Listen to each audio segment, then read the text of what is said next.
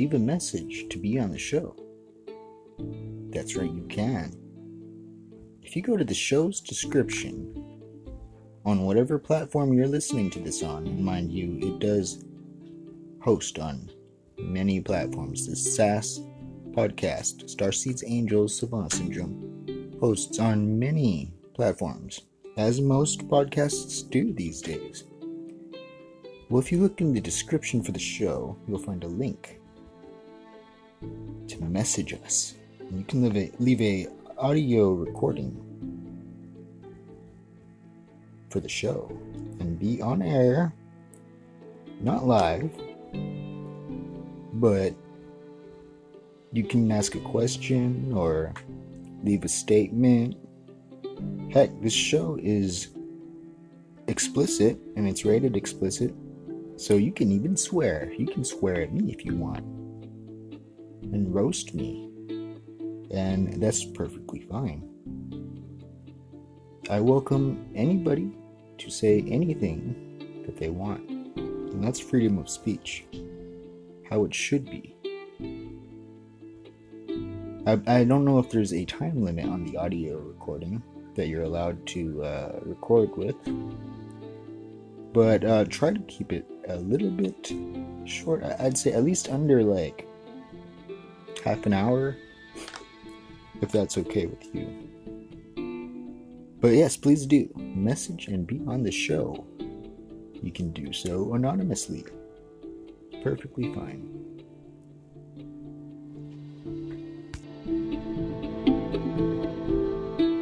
Mr. Chairman, thank you for having this hearing. We've heard from a lot of witnesses from you today and others previously about the very important potential of 5G technology. It promises to bring us a new era of connectivity with internet speeds as much as 5 times faster than what we have today, with much lower latency, and that's all a good thing.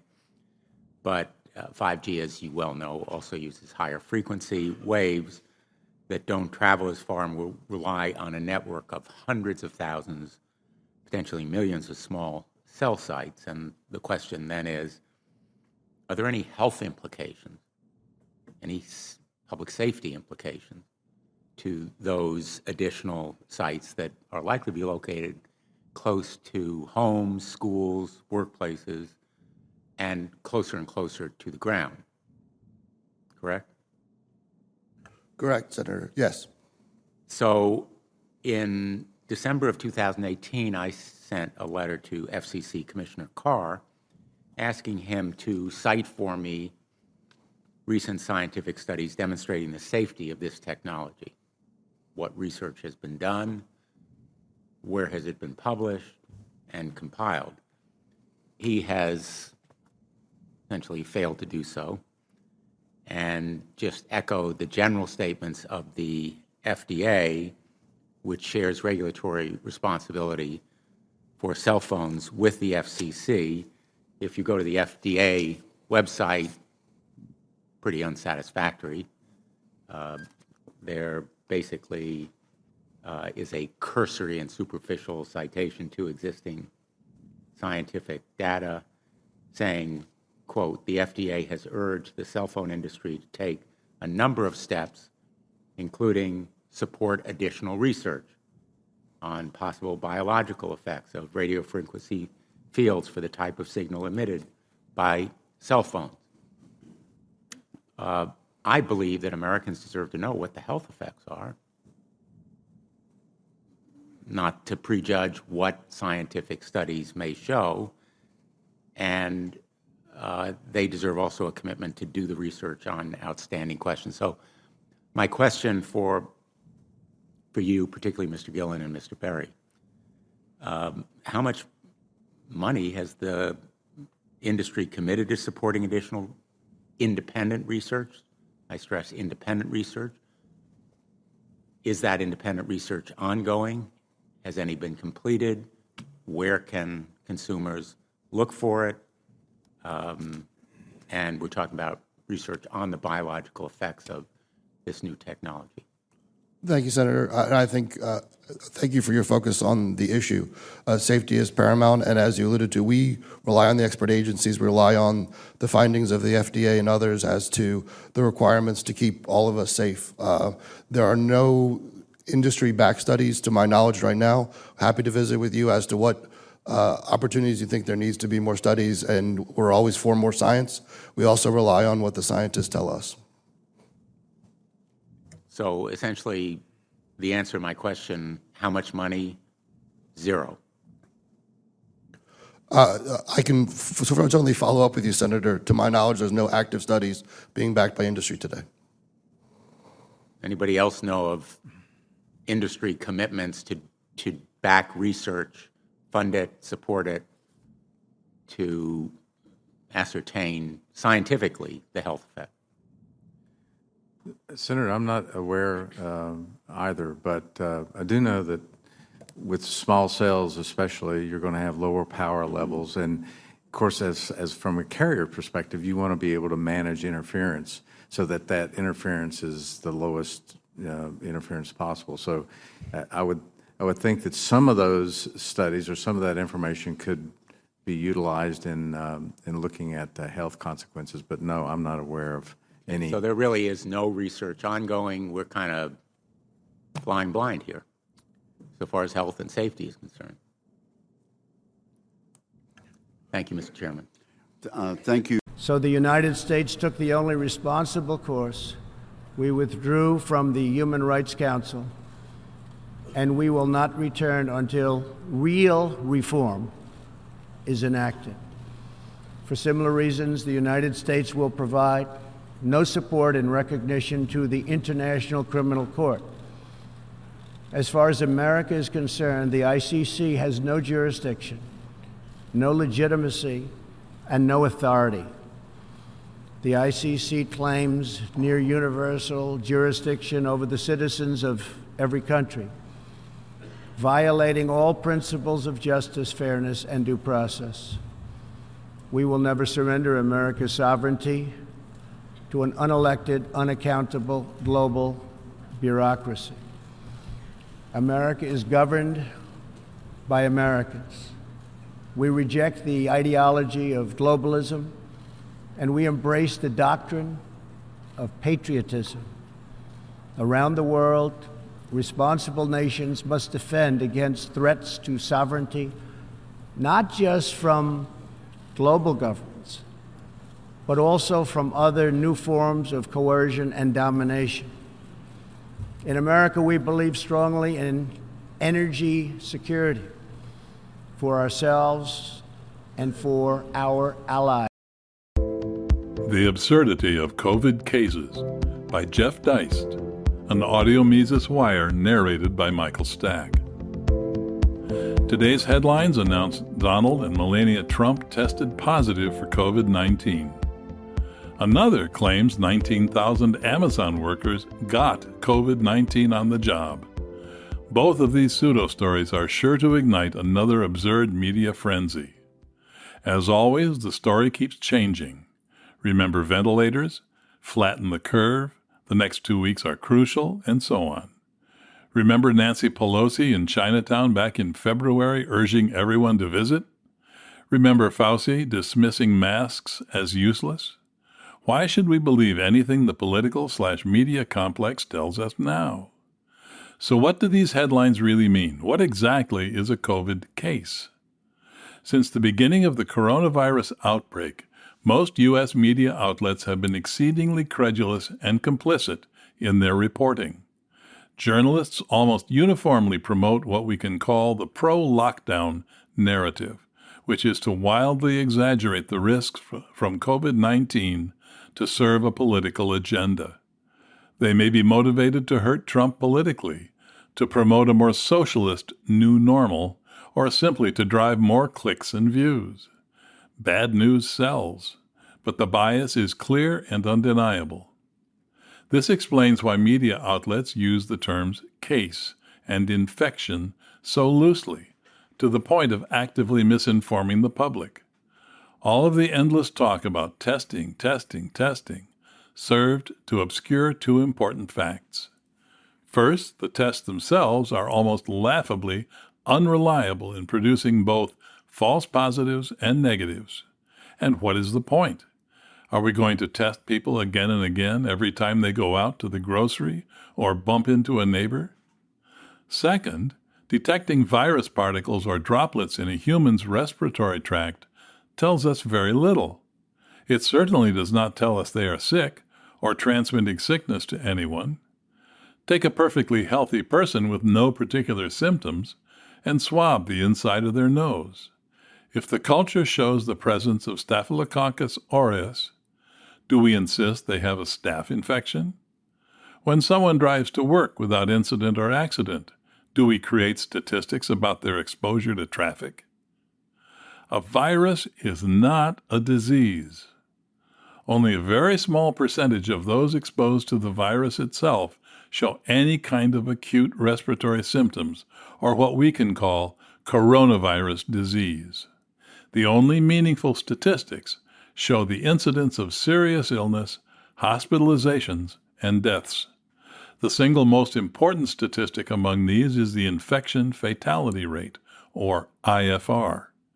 Data collected through July shows that the IFR for those under age 45 is actually lower than that of the common flu. The COVID-19 IFR rises for those over 50, but it is hardly a death sentence. And the data does not segregate those with pre-existing health issues caused by obesity, diabetes, and heart disease. If we could see data only for reasonably healthy people under 50, the numbers would be even more reassuring. Mild or asymptomatic COVID cases are effectively meaningless. The world is full of bacteria and viruses, and sometimes they make us a bit sick for a few days. There are millions of them in the world all around us, on our skin, in our nose and respiratory tract, in our organs. We are meant to live with them, which is why we all have immune systems designed to help us coexist and adapt to ever-changing organisms. We develop antibodies naturally, or we attempt to stimulate them through vaccines. But ultimately, our own immune systems have to deal with COVID-19. The virus will always be out there waiting on the other side of any lockdown or mask, so we might as well get on with it. From day one, the focus should have been on boosting immunity through exercise, fresh air, sunlight, proper dietary supplementation, and the promotion of general well-being. Instead, our politicians, bureaucrats, and media insisted on business lockdowns, school closures, distancing, isolation, masks, and the mirage of a fast, effective vaccine. As with almost everything in life, state intervention made the situation worse. We can only hope many governors are removed from office either by impeachment or at the next election. Several, including Andrew Cuomo in New York and Gretchen Whitmer in Michigan, should face criminal charges for their lawless edicts. There is no due process exception for public health. Lockdowns were never justified either in terms of the COVID-19 risk or the staggering economic trade-offs which will be felt for decades. They certainly are not justified now, given 7 months of additional data showing that the transmission and lethality of COVID-19 are not particularly worse than previous SARS, swine flu, or Ebola pandemics. We still don't know how many of the reported 200,000 U.S. COVID-19 deaths were actually caused by the SARS-CoV-2 respiratory disease, or simply reflect people who died of other causes after exposure to COVID-19. We do know that the harms caused by the lockdowns far outweigh the harms posed by the COVID-19 virus. We have had nearly 8 months of life and liberty stolen from us by politicians and their hysteria-promoting accomplices in media. How much more will we accept? For more content like this, visit Mises.org.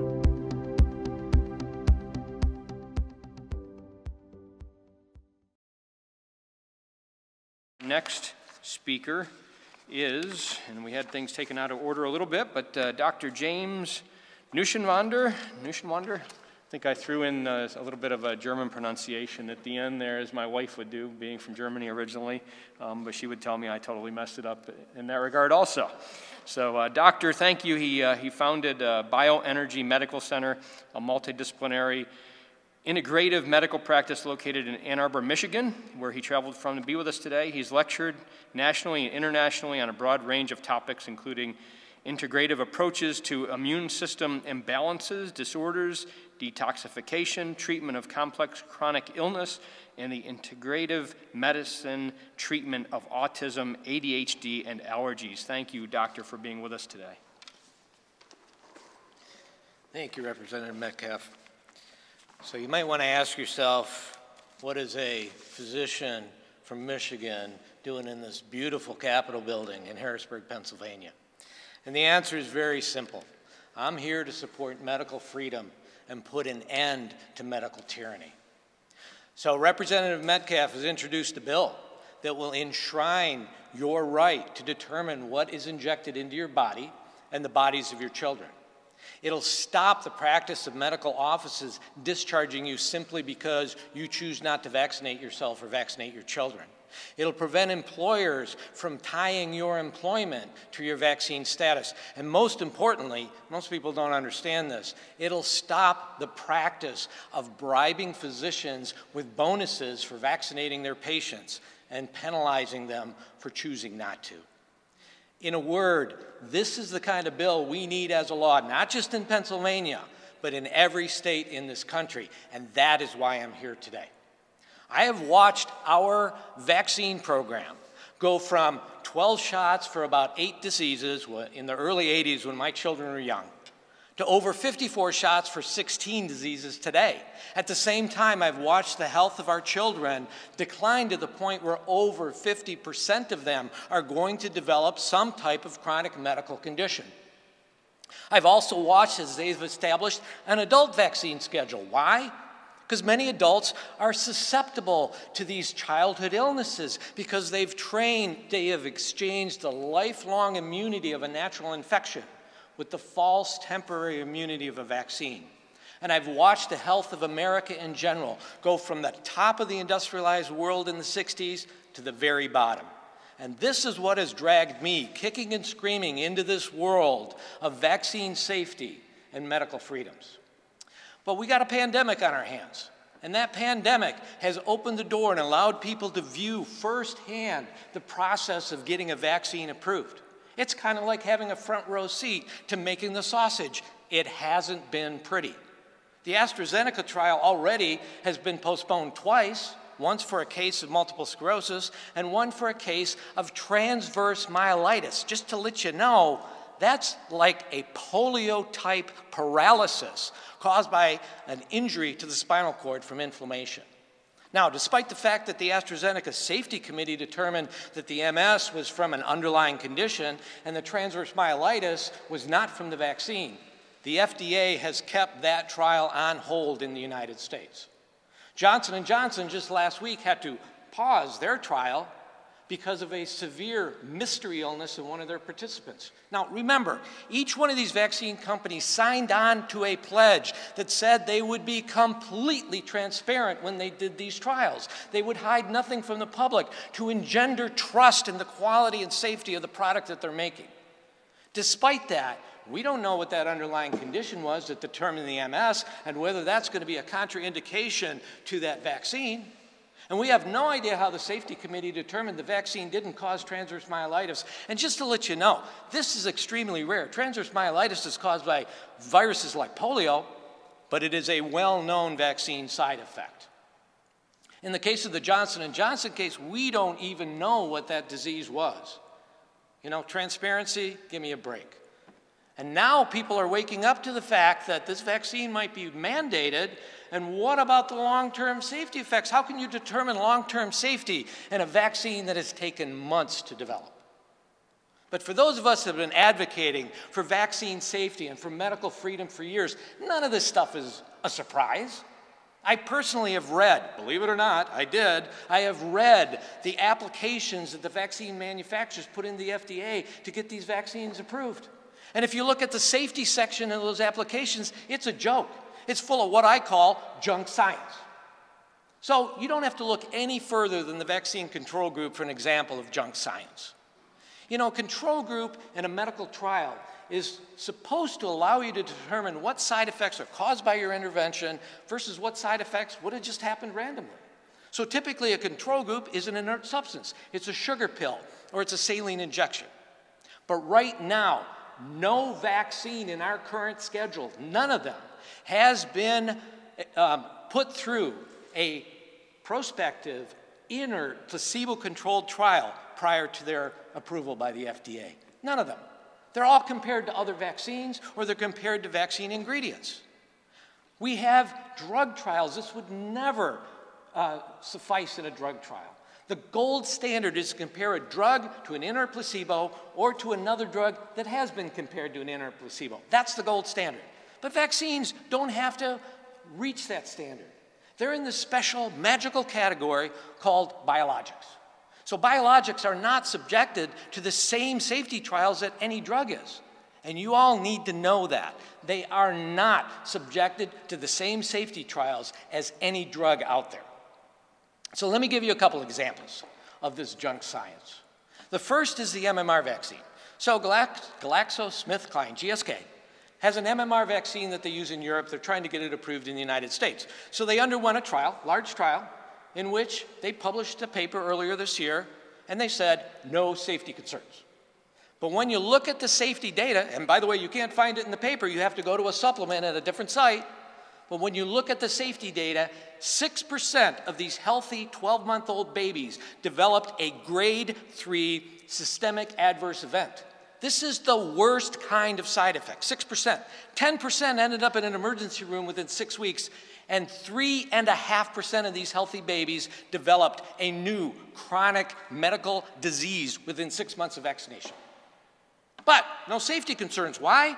Because the control group had exactly the same numbers. Was that control group a saline injection? No.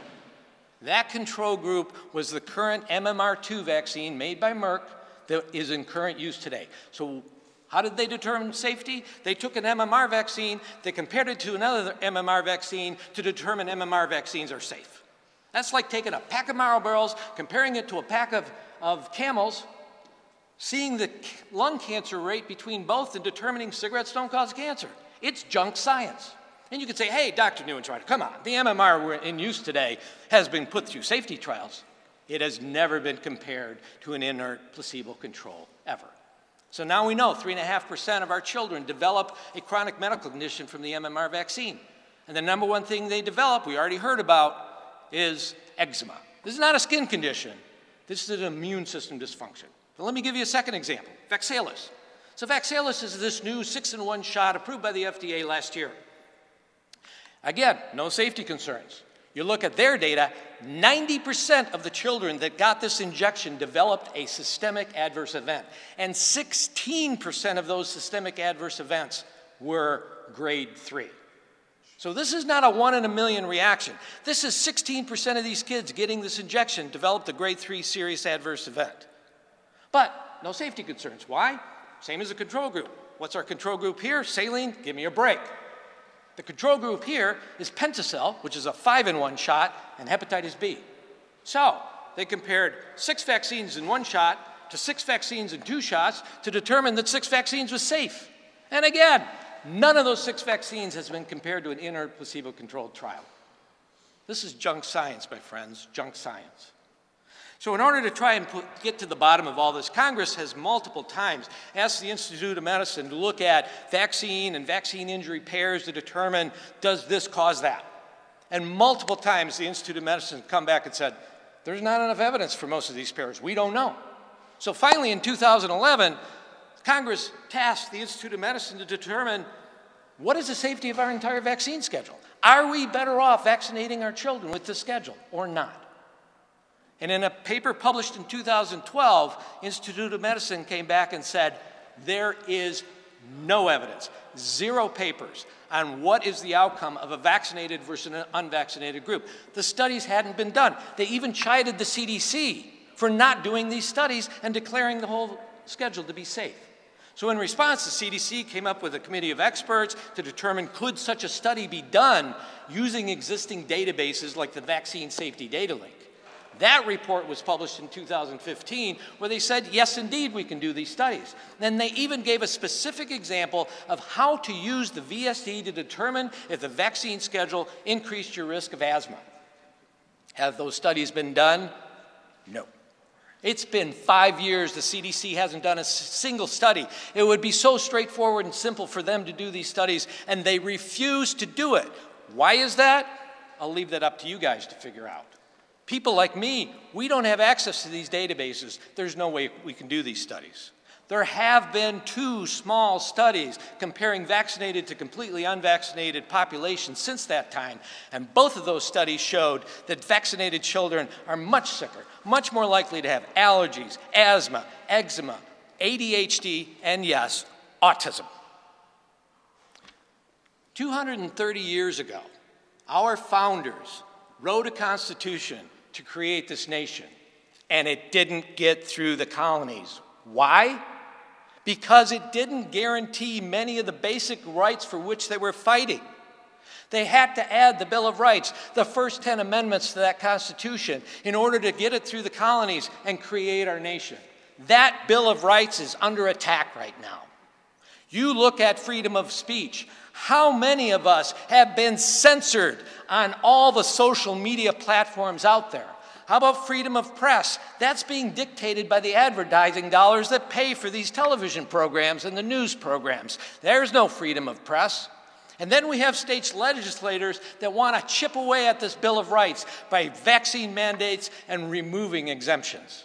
But we got a big one looming on the horizon here. That COVID vaccine is coming.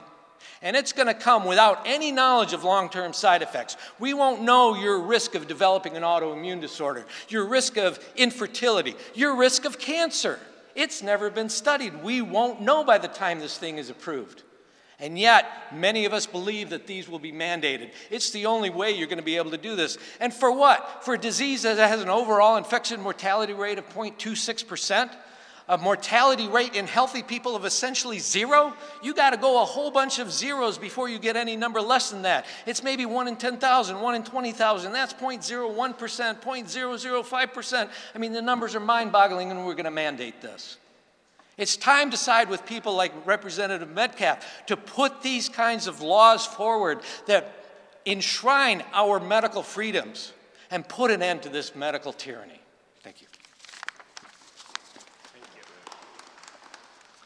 Thank you, Doctor. We really appreciate you making the trip from Michigan today to share with us your expertise and your passion. Thank you so much.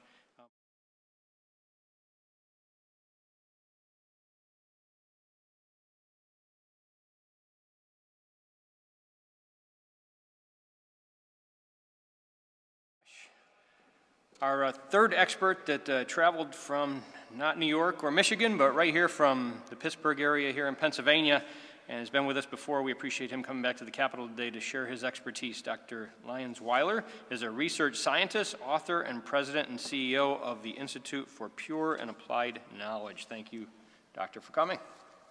Thank you. Representative Metcalf, I want to thank the media for being here and thank everyone online for sharing this across all social platforms. I'm an objective research scientist, and I have 2 main points that I want to drive home. The first one is the number 21%. I want you to remember that number and write it down. It's a very, very important number to you if you're an American citizen. The second thing that, and I'll get to that in a minute, the second thing that I want to say is I'm not here in support of any particular bill. I run a not-for-profit, and I can't say yay or nay on my opinion. And what my personal opinion is muted, and I don't mind that. But I can condemn the politicization of your health, the politicization and the commoditization of the American citizens' health. Pennsylvania citizens' health is not a commodity. It is neither a monetary commodity, nor is it a political commodity. And shame on you if you have changed your position or held on to a position in the light of evidence from data, from studies that tell you that your position is wrong simply because you disagree with President Trump. Shame on you. You're hurting people, you're hurting society, you're destroying businesses. Shame on you. Now that I got that out, I can talk about some science. Okay. Historically, coronaviruses, vaccines for coronaviruses have had a terrible safety record. There is a condition known as disease enhancement due to pathogenic priming. And this was discovered in vaccinated animals in past vaccine safety studies when they did conduct vaccine safety studies on animals on coronavirus vaccines, where vaccinated animals got more serious disease after being vaccinated, and then when they acquired an infection from the wild-type vaccine, more of animals got serious infections, serious conditions, and more animals died. In my peer-reviewed research paid for the citizens of the United States of America through donations to IPAC, prior to the development of any COVID vaccines, I found that all but one of the proteins in the SARS-CoV-2 virus have what we call unsafe epitopes, right? Which are parts of proteins that are capable of causing immune conditions, autoimmune conditions, and immune responses against proteins in our own body. This is peer-reviewed research, and I'll be happy to provide the press with a reference after this. About a third of the proteins that might be targeted by autoimmune conditions by SARS-CoV-2 viral proteins, either through infection or injection, target the immune system. But from the start, it looks like this virus has evolved the ability to attack our immune system as part of its disease-causing capacity. This pathogenic priming, I predicted in my study which parts of the human body would likely be most affected by pathogenic priming. And now studies by medical physicians, by medical teams around the world are confirming my predictions. This is not simply a respiratory virus with respiratory symptoms. This affects many tissues across the body, and there's some grave concern if you're going to get infected. But where's the grave concern if you're going to be injected with these same proteins? Not a single, to my knowledge, not a single vaccine manufacturer took heed of my warning to remove those unsafe epitopes from the vaccines before they formulated their vaccines, in spite of being emailed my study with a plea to please consider taking out those unsafe epitopes. Your body has 500,000 peptides throughout your life. The coronavirus has something like 28 proteins. What's the probability that there's going to be many proteins that match at small segments of immunogenic epitopes? Very high. We now have results from front-runner vaccines from these hybrid trials where they skipped over the animals trials. FDA, in it absolutely ignoring safety margin, in a stunning decision, decided to allow Moderna and other vaccine manufacturers to skip the most important step in vaccine safety for coronavirus, which is the animal trials, to see if there's pathogenic priming, to see if this particular vaccine or that particular vaccine might cause serious problems through pathogenic priming. It's unbelievable that the FDA made this decision, and we made this specific recommendation that they do that in my study that I published. All right. Now what they're doing is they even said, well, we don't have to do phase 1 human trials and phase 2 human trials separate. We're going to combine them together because this is such a horrible epidemic. We need to get the science done fast. They're missing out on another opportunity to find safety signals, but they found them anyway. At the beginning of this time period where I'm speaking, I said to remember the percentage 21%. The only single data point, the datum that we have on what percentage of patients human patients exposed to a coronavirus vaccine have had serious adverse events is from the Moderna trial, and that number is 21%. 21% of people are having serious adverse events from this vaccine in that trial. The other ones haven't published their data yet to the point where we can understand that. Like Dr. New said, they're supposed to be transparent. But, I'm really upset as a professional scientist and as a citizen that our public health officials have not given you the good word.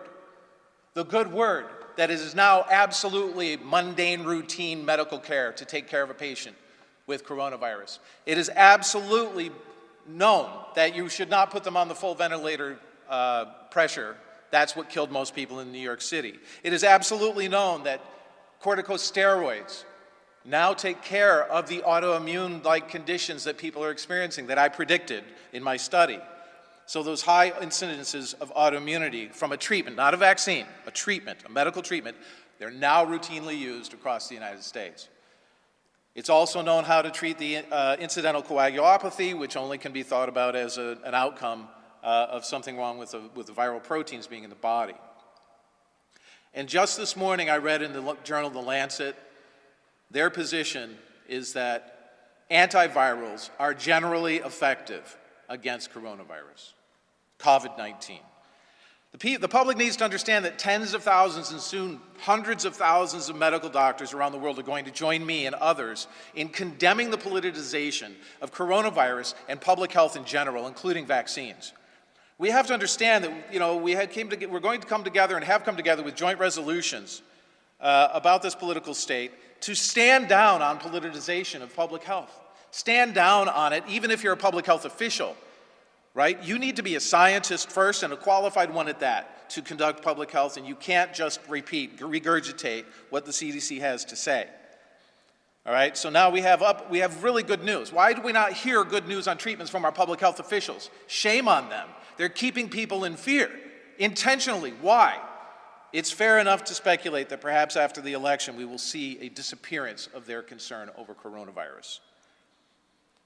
So those people who would like to add coronavirus vaccine mandates to our society's response have to understand a few things. First of all, it's a disproportionate response given the rate of mortality. If you're not over 70 years old, you have less of a chance of dying of coronavirus than you do from influenza, thank goodness. However, if you want to mandate coronavirus vaccines, understand that if you're a medical physician, hear me well, if you want to reject 21% of your patients, and that's a low number, that's a lowball number. If you want to kick 21% of your patients out of your practice, be my guest, those patients are probably better off without you. So the estimates of coverage that are required to be needed to protect the population from vaccine herd immunity are that, and this comes from Paul Off at the Children's Hospital over in Philadelphia, efficacy rates as high as 50% and coverage rates as high as 75%. The Pew report from the other day, a poll says that 51% of the population do not want this vaccine. They won't take it. Not just that they won't be the first to line up, they won't take it. How are we going to get to 75% with only 51%? Well, we need a much more efficacious coronavirus vaccine. It is imperative that we do not discount prior immunity in the population from prior exposure to coronavirus-like viruses or to coronavirus itself. And if you look at the infection fatality rate, not the case fatality rate, where you get a diagnosis, you take the symptomatics and the asymptomatics and put it together, the statistic that was published in May was less than influenza. The press has learned that, yes, we're going to have a problem with long-sustained antibodies, but we've known that for coronaviruses from 1990. It's not new. The press has reported that. But the press now, and thank you for doing this, has reported that we have memory B cells and memory T cells in response to coronavirus, so our bodies will remember how to be immune to these coronaviruses without having to carry around antibodies to everything we've ever been exposed of, expressing those proteins in our body all the time. That would be metabolically unsustainable. It's not how human bodies work. It's not how mammalian bodies work. So this mystery of public health officials not working to reduce concern can only be seen as political, and please join me in condemning that. Our reaction to coronavirus has already been worse than the virus itself.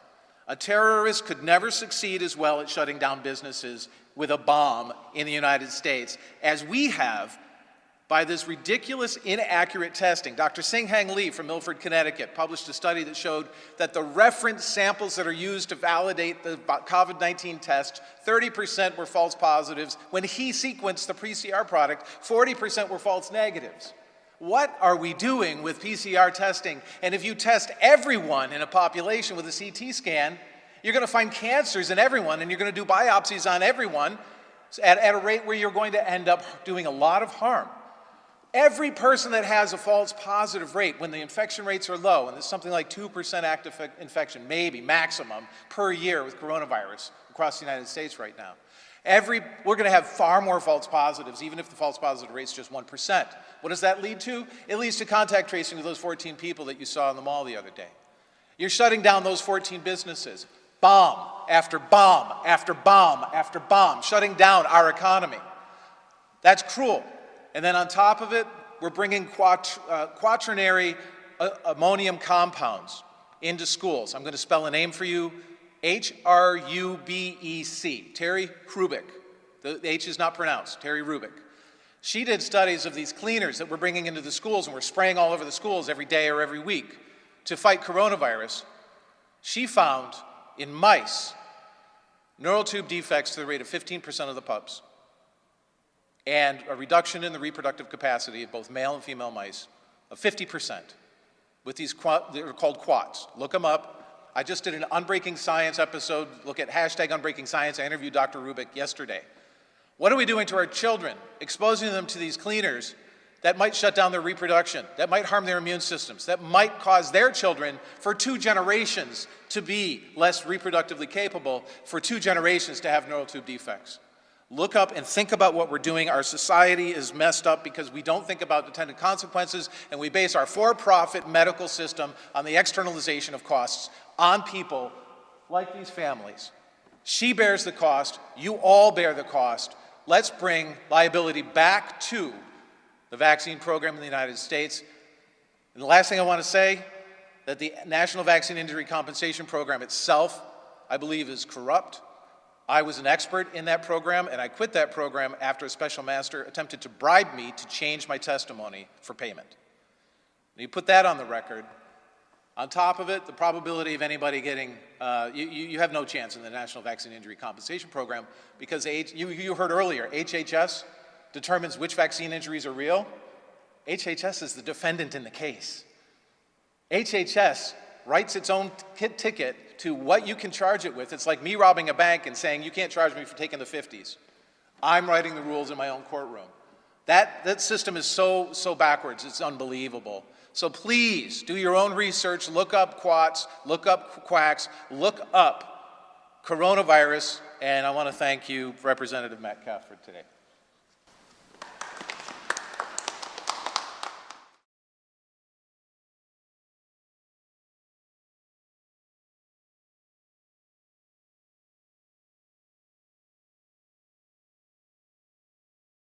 Us, an incredibly brave, amazing doctor. And I'm going to ask you to introduce yourself, please. And thank you so much for doing this. Okay, my name is Dr. Christiane Northrup. I'm a board-certified OBGYN physician trained at Dartmouth Medical School, Tufts New England Medical Center. I'm a former clinical professor of OBGYN at the University of Vermont College of Medicine. I'm the author of 3 New York Times best-selling books. This COVID vaccine, can you tell what we do know about it and what you, from your experience, fear for the people that may take it? Yes, there's never been a vaccine like this. It's an RNA vaccine. It is what's called a transinfection. It will fundamentally change people's DNA. And what I don't like about it, even more than the usual thing about the toxic metals that are in vaccines that make our bodies literally into an antenna with 5G, this one has the usual non-human DNA. Like, monkeys, maybe fetal cells, pigs, whatever. And so it begins to make us what's called chimers, C-H-I-M-E-R, introducing non-human DNA into our bodies. What is worse, though, is that there is a patent and work that they've done at MIT to make a dye, and the dye is called luciferase. And under a light, you'd be able to see who was vaccinated, who wasn't. And the deal is to store your biometric information, because this vaccine will have nanoparticles, nanocrystalline particles that are actually little robots, and they like little antennas. And they will have the ability to take your biometric data, not only your vaccine record, but your breathing, your heart rate, your activities, sexual activities, drugs that you're taking, where you travel, all of that, and then take that data and store it in the cloud. What's even more concerning is that the Bill and Melinda Gates Foundation on March 26, 2020, applied for a patent number 060606, to take that biometric data, give you a barcode, and connect each of us to cryptocurrency so that we would become literally slaves to the system. Like everything, it would be the end of privacy, the end of freedom, because who gets the data? Who uses the data? And what do they do with it? So this patent to connect the vaccinated to cryptocurrency, making all humans a commodity, is extremely concerning. And everyone should be concerned, given that this is a virus from which 99.9% of people recover. So I would ask, why do we need anything like this? Because it goes far beyond those pandemics of old, smallpox and so on. This is very different. The plan here is to vaccinate the entire world. And the narrative that we're being sold is things will not go back to normal until everyone is vaccinated. Because until we get almost everybody vaccinated globally, we still won't be fully back to normal. Hello, I am Rainer Fulmich, and I have been admitted to the bar in Germany and in California for 26 years. I have been practicing law primarily as a trial lawyer against fraudulent corporations such as Deutsche Bank, formerly one of the world's largest and most respected banks, today one of the most toxic criminal organizations in the world. VW, one of the world's largest and most respected car manufacturers, today notorious for its giant diesel fraud, and Kühne & Nagel, the world's largest shipping company. We're suing them in a multi-million-dollar bribery case. I'm also one of 4 members of the German Corona Investigative Committee.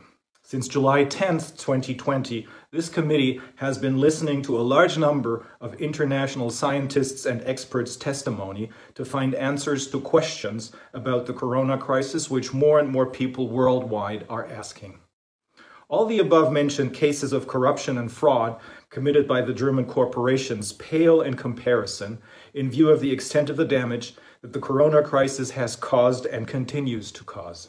This corona crisis, according to all we know today, must be renamed a corona scandal, and those responsible for it must be criminally prosecuted and sued for civil damages. On a political level, everything must be done to make sure that no one will ever again be in a position of such power as to be able to defraud humanity or to attempt to manipulate us with their corrupt agendas. And for this reason, I will now explain to you how and where an international network of lawyers will argue this biggest tort case ever, the corona fraud scandal, which has meanwhile unfolded into probably the greatest crime against humanity ever committed. Crimes against humanity were first defined in connection with the Nuremberg trials, after World War II that is, when they dealt with the main war criminals of the Third Reich. Crimes against humanity are today regulated in Section 7 of the International Criminal Code. The 3 major questions to be answered in the context of a judicial approach to the corona scandal are: 1. Is there a corona pandemic, or is there only a PCR test pandemic? Specifically, does a positive PCR test result mean that the person tested is infected with COVID-19, or does it mean absolutely nothing in connection with the COVID-19 infection? 2, do the so-called anti-corona measures, such as the lockdown, mandatory face masks, social distancing, and quarantine regulations, serve to protect the world's population from corona? Or do these measures serve only to make people panic so that they believe, without asking any questions, that their lives are in danger, so that in the end, the pharmaceutical and tech industries can generate huge profits from the sale of PCR tests, antigen and antibody tests, and vaccines, as well as the harvesting of our genetic fingerprints?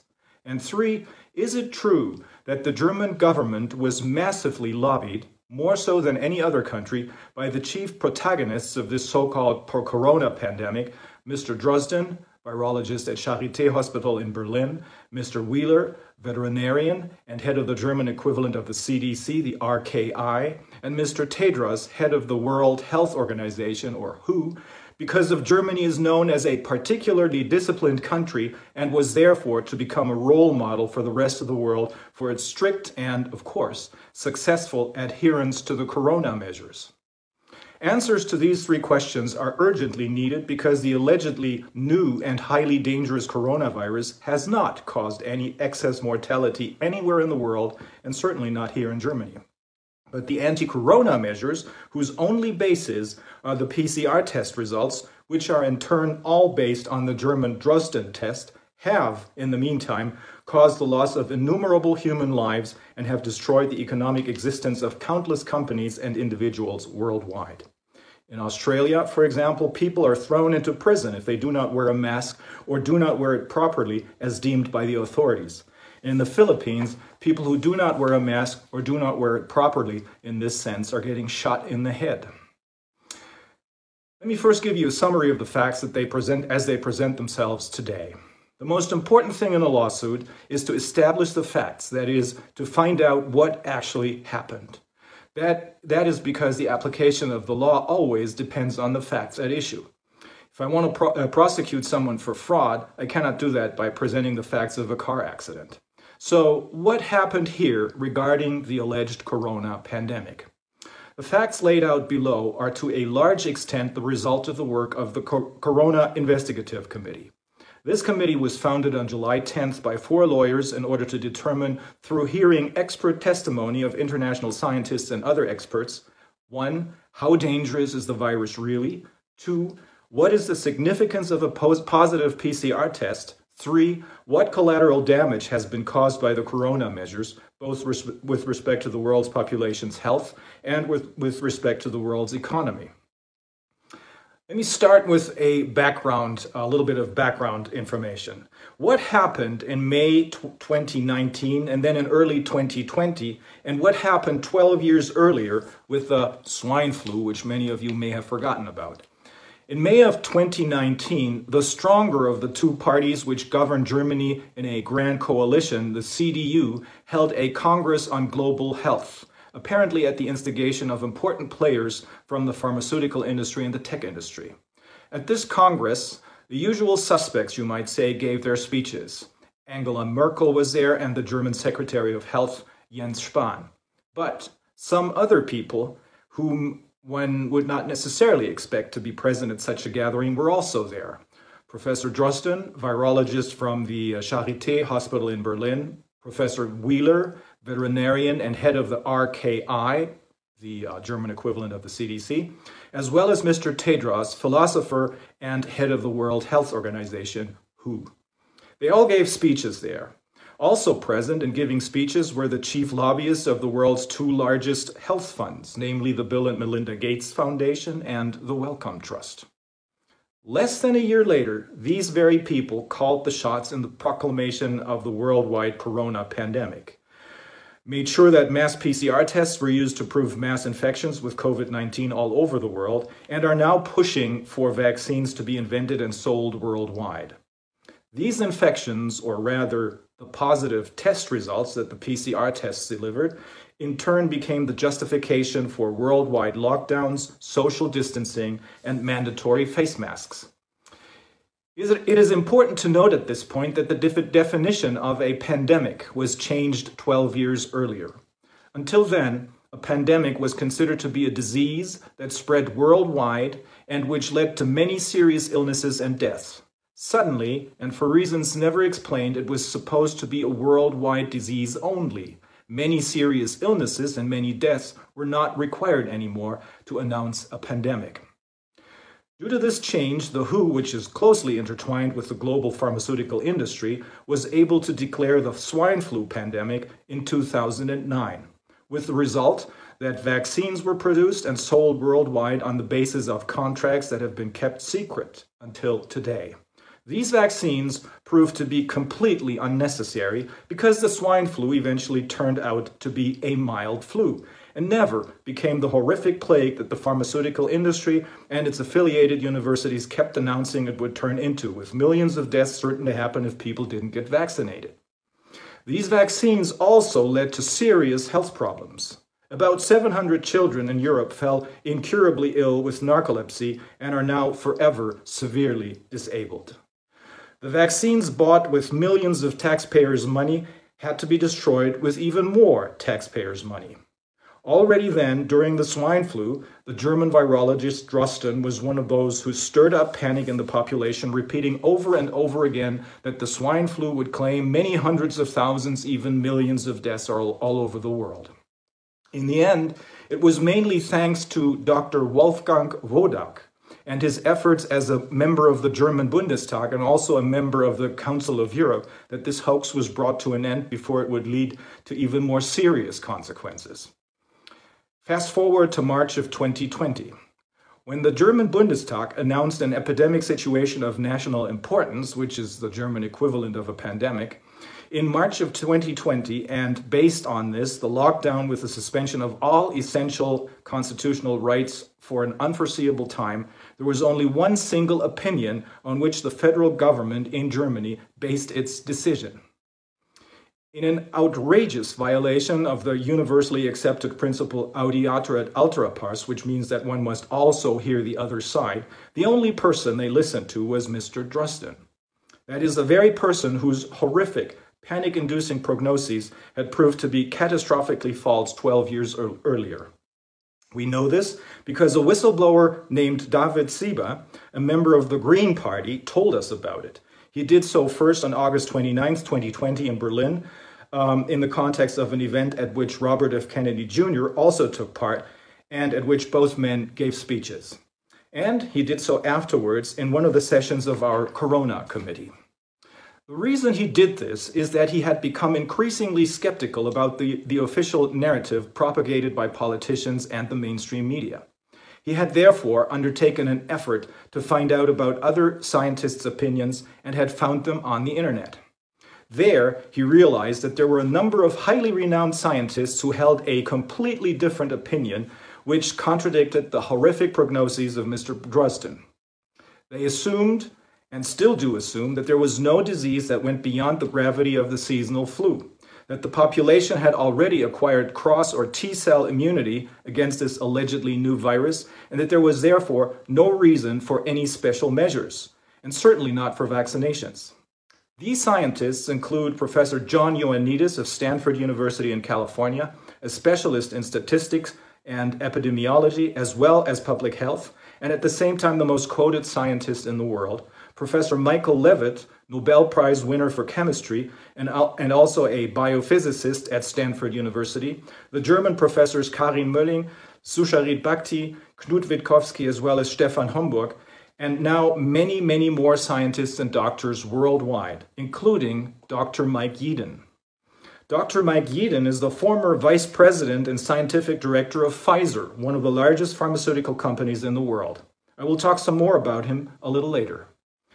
At the end of March, beginning of April of 2020, Mr. Sieber turned to the leadership of his Green Party with the knowledge he had accumulated and suggested that they present these other scientific opinions to the public and explain that, contrary to Mr. Drosten's doomsday prophecies, there was no reason for the public to panic. Incidentally, Lord Sumption, who served as a judge at the British Supreme Court from 2012 to 2018, had done the very same thing at the very same time and had come to the very same conclusion, that there was no factual basis for panic and no legal basis for the corona measures. Likewise, the former president of the German Federal Constitutional Court expressed, albeit more cautiously, serious doubts that the corona measures were constitutional. But instead of taking note of these other opinions and discussing them with David Sieber, the Green Party leadership declared that Mr. Drosten's panic messages were good enough for the for the Green Party. Remember, they're not a member of the ruling coalition. They're the opposition. Still, that was enough for them, just as it had been good enough for the federal government as a basis for its lockdown decision, they said. They subsequently, the Green Party leadership, called David Sieber a conspiracy theorist without ever having considered the content of his information, and then stripped him of his mandates. Now let's take a look at the current actual situation regarding the virus's danger, the complete uselessness of PCR tests for the detection of infections, and the lockdowns based on non-existent infections. In the meantime, we know that the healthcare systems were never in danger of becoming overwhelmed by COVID-19. On the contrary, many hospitals remain empty to this day, and some are now facing bankruptcy. The hospital ship Comfort, which anchored in New York at the time and could have accommodated 1,000 patients, never accommodated more than some 20 patients. Nowhere was there any excess mortality.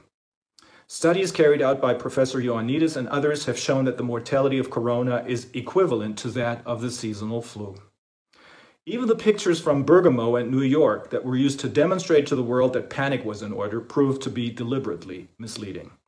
Then, the so-called panic paper was leaked, which was written by the German Department of the Interior.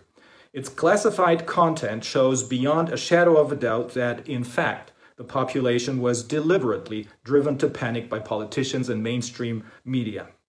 The accompanying irresponsible statements of the head of the RKI, remember the CDC, Mr. Wheeler, who repeatedly and excitedly announced that the corona measures must be followed unconditionally by the population without them asking any question, shows that he followed the script verbatim.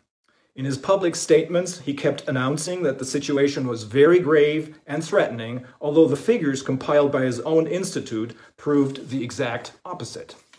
Among other things, the panic paper calls for children to be made to feel responsible, and I quote, for the painful, tortured death of their parents and grandparents if they do not follow the corona rules. That is, if they do not wash their hands constantly and don't stay away from their grandparents.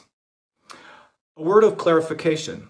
In Bergamo, the vast majority of deaths, 94% to be exact, turned out to be the result not of COVID-19, but rather the consequence of the government deciding to transfer sick patients, sick with probably the cold or seasonal flu, from hospitals to nursing homes in order to make room at the hospitals for all the COVID patients who ultimately never arrived. There, at the nursing homes, they then infected old people with a severely weakened immune system, usually as a result of pre-existing medical conditions. In addition, a flu vaccination, which had previously been administered, had further weakened the immune systems of the people in the nursing homes. In New York, only some, but by far not all hospitals were overwhelmed. Many people, most of whom were, again, elderly and had serious pre-existing medical conditions, and most of whom, had it not been for the panic mongering, would have just stayed at home to recover, raced to the hospitals. There, many of them fell victim to healthcare-associated infections or nosocomial infections on the one hand, and incidents of malpractice on the other hand, for example, by being put on a respirator rather than receiving oxygen through an oxygen mask. Again, to clarify, COVID-19, this is the current state of affairs, is a dangerous disease, just like the seasonal flu is a dangerous disease. And of course, COVID-19, just like the seasonal flu, may sometimes take a severe clinical course and will sometimes kill patients. However, as autopsies have shown, which were carried out in Germany in particular by the forensic scientist Professor Klaus Püschel in Hamburg, the fatalities he examined had almost all been caused by serious pre-existing conditions, and almost all of the people who had died at a very old age, just like in Italy, meaning they had lived beyond their average life expectancy. In this context, the following should also be mentioned. The German RKI, that is, again, the equivalent of the CDC, had initially, strangely enough, recommended that no autopsies be performed. And there are numerous credible reports that doctors and hospitals worldwide had been paid money for declaring a deceased person a victim of COVID-19 rather than writing down the true cause of death on the death certificate, for example, a heart attack or a gunshot wound. Without the autopsies, we would never know that the overwhelming majority of the alleged COVID-19 victims had died of completely different diseases, but not of COVID-19. The assertion that the lockdown was necessary because there were so many different infections with SARS-CoV-2 and because the healthcare systems would be overwhelmed is wrong for three reasons. as we have learned from the hearings we conducted with the Corona Committee and from other data that has become available in the meantime. A, the lockdown was imposed when the virus was already retreating. By the time the lockdown was imposed, the alleged infection rates were already dropping again. B, there's already protection from the virus because of cross or T-cell immunity. Apart from the above-mentioned lockdown being imposed when the infection rates were already dropping, there's also cross or T-cell immunity in the general population against the coronaviruses contained in every flu or influenza wave. This is true even if this time around a slightly different strain of the coronavirus was at work. And that is because the body's own immune system remembers every virus it has ever battled in the past, and from this experience, it also recognizes a supposedly new, but still similar, strain of the virus from the corona family. Incidentally, that's how the PCR test for the detection of an infection was invented by now infamous Professor Drosten. At the beginning of January of 2020, based on this very basic knowledge, Mr. Drosten developed his PCR test, which supposedly detects an infection with SARS-CoV-2. Without ever having seen the real Wuhan virus from China, only having learned from social media reports that there was something going on in Wuhan, he started tinkering on his computer with what would become his corona PCR test. For this, he used an old SARS virus, hoping it would be sufficiently similar to the allegedly new strain of the coronavirus found in Wuhan. Then he sent the result of his computer tinkering to China to determine whether the victims of the alleged new coronavirus tested positive. They did. And that was enough for the World Health Organization to sound the pandemic alarm and to recommend the worldwide use of the Drosten PCR test for the detection of infections with the virus now called SARS-CoV-2. Drosten's opinion and advice was, this must be emphasized once again, the only source for the German government when it announced the lockdown, as well as the rules for social distancing and the mandatory wearing of masks. And this must also be emphasized once again, Germany apparently became the center of especially massive lobbying by the pharmaceutical and tech industry because the world, with reference to the allegedly disciplined Germans, should do as the Germans do in order to survive the pandemic. C, and this is the most important part of our fact-finding.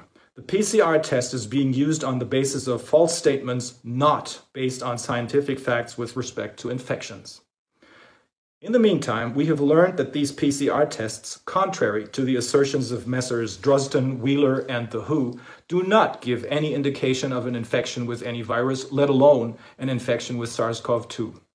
Not only are PCR tests expressly not approved for diagnostic purposes, as is correctly noted on leaflets coming with these tests, and as the inventor of the PCR test, Kary Mullis, has repeatedly emphasized.